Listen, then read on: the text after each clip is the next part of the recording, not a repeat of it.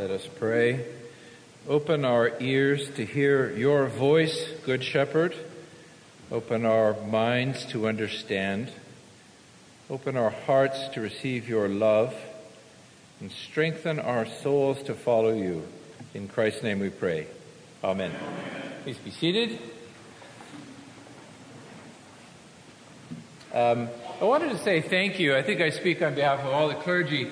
It's a great privilege and joy to be set aside to study God's Word and to try to bring it to the community. And I really feel privileged to be set aside in ordination and call and support. So it's a great delight and thrill. Today is Good Shepherd Sunday. It's the fourth Sunday of Easter. It's often known as Good Shepherd Sunday. And the Gospel readings are in John chapter 10. So this year's year A, so we do verses 1 to 10. Next year, Easter 4, we continue in John chapter 10, and in year C, the third year, we finish up. But I'd encourage you to read through the whole chapter when you go home, because it's a lovely passage of the Good Shepherd. The earliest devotional depiction of Jesus Christ is of him as the Good Shepherd. There's a 3rd century catacomb drawing in Rome, fresco, of Jesus as the shepherd with the lamb in his arms and a rooster at his side. Now, that's the earliest devotional picture. You may know that the earliest depiction of him was not a positive one. It was a picture of, it's called Alexander Worships His God, and there's a stick drawing of a man, and then a man hanging on the cross with a donkey's head. And that's taken to be the first actual artistic depiction of Jesus, which wasn't meant to be flattering, but it's meant to be mocking of someone who would worship someone who hung on the cross. And that comes from the 2nd century, maybe the 1st. So, I invite you to turn in your bulletins to the Gospel reading. Let's work through it and look what's in there. It's interesting because on Good Shepherd Sunday, the word shepherd only comes up once in the passage. At the beginning of the passage, if you look in the verses 1, 2, and 3, Jesus talks about what a shepherd does, but he never refers to himself in this passage as the Good Shepherd. That comes a little later. How he does refer to himself is, you'll see, as the gate. The word the gate appears 5 times. 3 times in the first verses he says, this is what a gate does. The gatekeeper opens the gate to the shepherd goes through the gate, etc. And then in verses 7 and 9, if you look down a bit further, Jesus said, I am the gate of the sheep. And then he repeats it, I am the gate. Actually, a better translation would be the door. Some translations translate this, the door. There's actually another Greek word for gate that's not used. So Jesus basically says, I'm the door. What's that mean? What does that mean for us? In what sense is he the door? Is it a door that we, like our front door, that we lock at night to keep people out? Or is it a door through which we go to gain access? There's a puzzle in town, a new game. I don't know if anyone's seen the Puzzle Room game. You get a bunch of people together. Has anyone heard of this? You get a bunch of people together, and then the door's locked, and within the room there are clues, and you have to put the clues together to find out how to get out of the room. They should do one on how to get in. I think that Jesus being the gate isn't meant to be like how to keep people out. But if you think of an enclosure with no opening, and people may be wanting to get into the enclosure or get out of the enclosure, Jesus provides an opening, an entrance, a possibility. So Jesus says, I am the door. There's many references to the door. Have you ever been invited someplace for dinner? I used to happen to me a lot. And I go up to the door. I've been invited for dinner, and I was just about to ring the doorbell or knock on the door, and I'd have second thoughts. I think, is this the right door? Is this the right day? Am I early? You know, it's like all these qualms getting to the door until you finally knock. So a pastor goes to his, there's a new pastor at a church, and he goes to visit one of his parishioners. And he knocks on the door, and it looks like someone should be home, but doesn't get an answer. So he takes out his calling card and he writes on the back of it, Revelation 3:20, slips it under the door. Now Revelation 3:20 says, "Behold, I stand at the door and knock. If anyone hears my voice and opens the door, I'll come in and sup with them." So he leaves the card. The next Sunday in the collection place, he sees the card is returned. And underneath Revelation 3:20, someone has just written Genesis 3:10, which says, "I heard your voice in the garden, but I was naked, so I hid."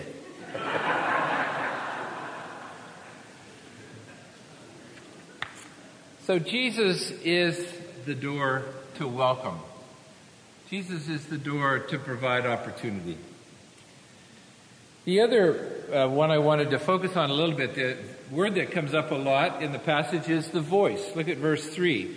The gatekeeper opens the gate for him, and the sheep hear his voice. He calls his own sheep by name and leads them out. When he has brought them out, he goes ahead of them, and the sheep follow him because they know his voice. And then later in the passage, it talks about how the sheep won't follow a stranger because they don't know his voice and they don't listen and follow them. One of the commentators relates a story from the early 20th century. Somebody was in Israel near Bethlehem overnight, and in the morning realized that 2 or 3 shepherds had congregated their sheep in the fold and kind of just put them all mixed in together. And in the morning when he got up, the shepherds were going in different directions, and the man thought, how are they going to separate these sheep? It sounds like kind of a chaotic experiment. But the shepherds just went to different parts of the field and started calling their sheep by name. And eventually a sheep would raise his head and go to the right shepherd, and another one would raise his head. And it took a little while, but eventually the sheep went to their shepherd just based on their call, their name. There's some evidence that the shepherds back then had a special name, a special call for each of the sheep. There was a great story on Facebook about a teacher in North Carolina, and he had a special handshake for every one of his students. And so they would line up in the morning, and he would do this special little handshake, an individual one for each student. Not only did he know them by name, but he knew them by handshake. I only have one of those people. He's sitting back there. Scott and I have a unique handshake. It's the only person I have it. But I can't imagine trying to remember 30 different handshakes. But God knows each of us by name, and he calls to us. And our question is, do you know the voice of the Good Shepherd?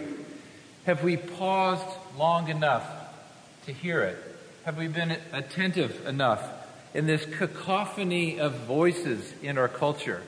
Can we discern the voice of the shepherd who calls us to follow him, who calls us by name, who knows us intimately?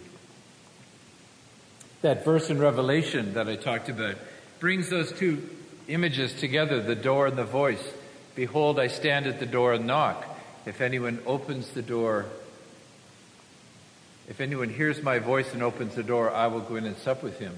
So there's a sense in which Jesus provides the opening into God's presence, but we also have to open the door of our heart to reciprocate and to respond.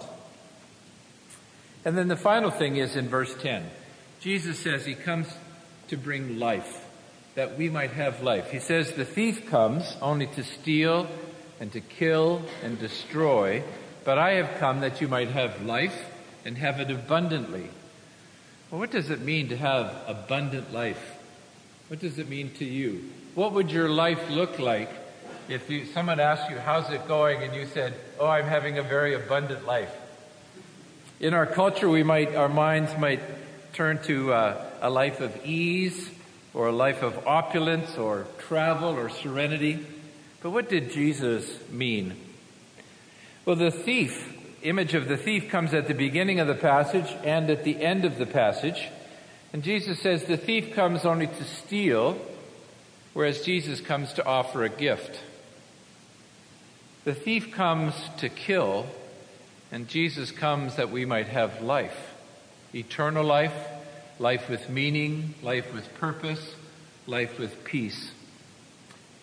And the thief comes to destroy, but Jesus comes to build us up individually and as a community to be built up, to be built into the community that can be used by God to be a blessing to the world.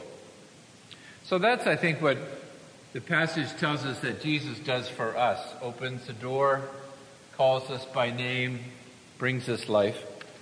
But I think it poses the question, how do we follow him? How do we be a door for other people? How do we be a voice to call people? And how do we bring life? It's encouraging to me to be a part of St. Francis community. One of the stories I love about St. Francis is that he went to Israel during the Crusades, apparently the story is, and crossed the battlefield and had an audience with the Sultan to try to have a communication, a conversation, to see if peace could be won. And I love that, through the doors, Jesus not only invited people into the sheepfold, but it says in the passage, I think in verse 5, to lead them out as well, and they follow. Jesus is at work in the world around us, and he invites us to be a part of it. Sometimes we think, we're all very comfortable here, and Jesus wants to drive us out and send us out. But to remember that he's already at work, and we have the great privilege of being alongside of him, of opening our eyes at our place of work or school, and to see what God is already doing, what he's calling us to be a part of. Sometimes it's just a matter of opening our eyes. How do we be a welcoming community? How do we open those doors to invite people to come in? I went down last week and had a tour of the mosque downtown. Was conducted by the Imam, Amir, and it was very pleasant. And I'm having lunch with the local rabbi. And I think we need, as a church, to be a model for opening the door, of embracing, of including, of keeping the conversation going, of seeking to understand as much as to be understood.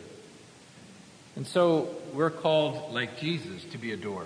We're called by Jesus to be a voice. What is the voice that you're using with your loved ones?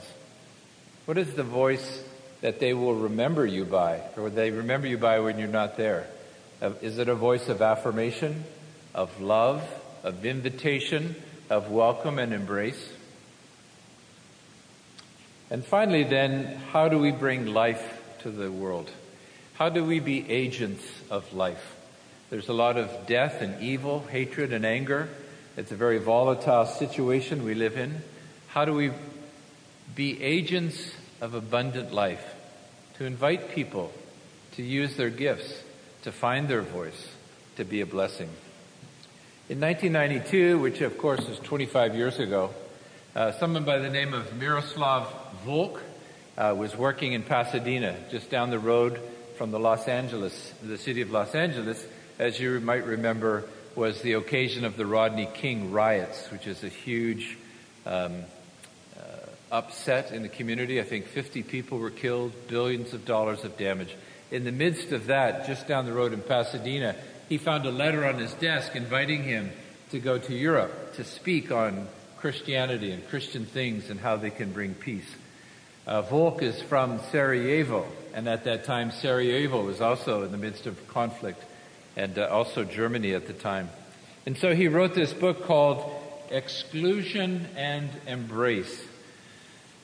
And he contends that if the healing word of the gospel is to be heard today, Christian theology must find ways of speaking that address the hatred of the other. Reaching back to the New Testament metaphor of salvation as reconciliation, he proposes the idea of embrace as a theological response to exclusion. Increasingly, we see that exclusion has become the primary sin, skewing our perceptions of reality and causing us to react out of fear and anger to all those who are not within our ever-narrowing circle. Let's take out our bulletin, and I just want to pray the collect for today again, that we might walk through the door that Jesus opens to us, hear his voice, and experience his abundant life, so that we too might open doors, speak words of love, and bring life. O God, whose Son Jesus is the good shepherd of your people, grant that when we hear his voice, we may know him who calls us each by name and follow where he leads, who with you and the Holy Spirit lives and reigns, one God, forever and ever. Amen.